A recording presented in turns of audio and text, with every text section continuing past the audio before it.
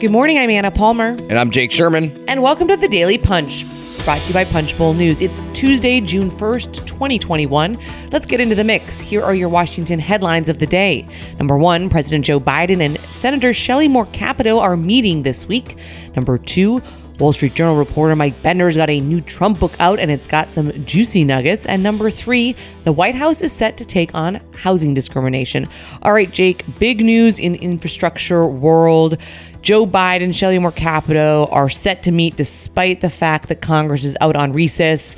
We have been pretty bearish about whether or not the two sides are going to be able to come together, but the negotiations continue. Yeah, you might say this is infrastructure week. Again, here we are. So Shelley Moore Capito, who's been the lead Republican negotiator, is meeting with Joe Biden Wednesday. This is from multiple sources.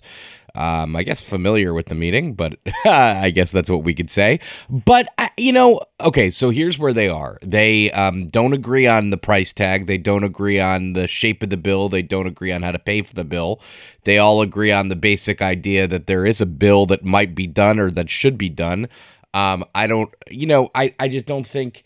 I don't know, the more these negotiations drag on and on and on, the less likely they become to bear fruit, especially because there's been not only not a big breakthrough, there hasn't even been a little breakthrough, Anna.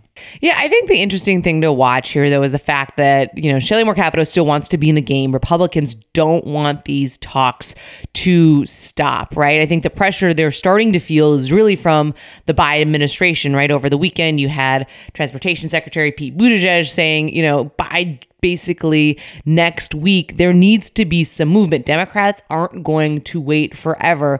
But to my mind, things get even trickier once Democrats, if they end up not being able to forge some kind of compromise with Republicans, if they do go it alone, it's not as if Democrats just have some slam dunk, hey, we're going to pass a big infrastructure bill, no worries. Yeah, no, it's interesting. Actually, Roy Blunt said to me last week, he thought it was easier to get 10 or 15 Republicans on a package than to get the last 2 or 3 Democrats on a package, on an infrastructure package, that is.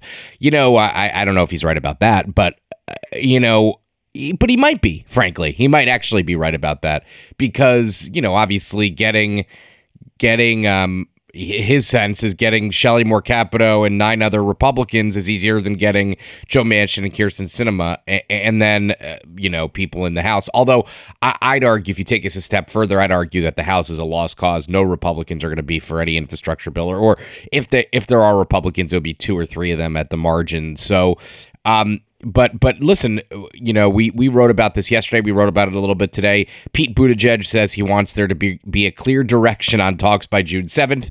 June 7th is next Monday. So they're going to meet on Wednesday, Biden and Capito, and then Thursday, Friday, they got to figure it out this week. So I'd imagine we'll see a bunch of progress this week. All right, let's move on to the number 2 story of the day. Wall Street Journal reporter Mike Bender, a friend of the program, has a new Trump book out, and it's got some juicy nuggets, particularly when it comes to the role of Fox News' Sean Hannity and Donald Trump.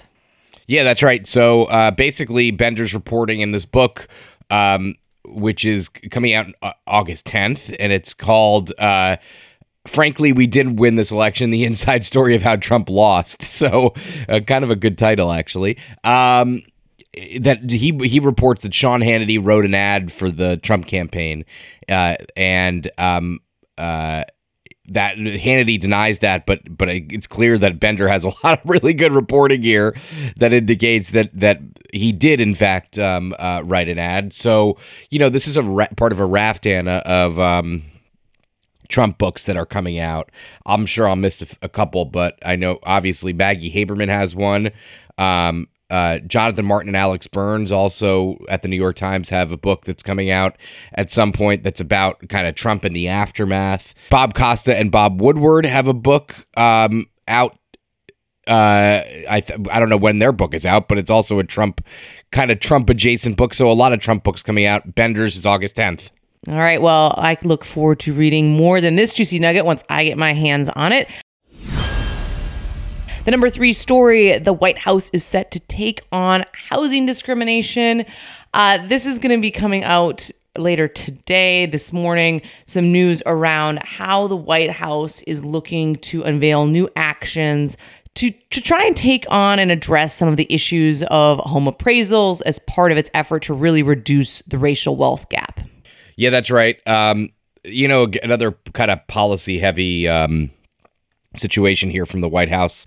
And frankly, this is something that the administration or that Congress has been calling for. A lot of changes in housing policy, a good amount of changes in housing policy in this administration by executive order and otherwise. But and I would say one other thing kind of a trend here is that the administration, both this administration and administrations overall, are taking a more active role when it comes to executive actions. So this is another kind of drumbeat in that line. All right. Well, thanks so much for listening. Have a great day. Please hit that follow button. Leave us a rating and review. You can also subscribe to Punchbowl News at punchbowl.news. Have a great day and stay safe.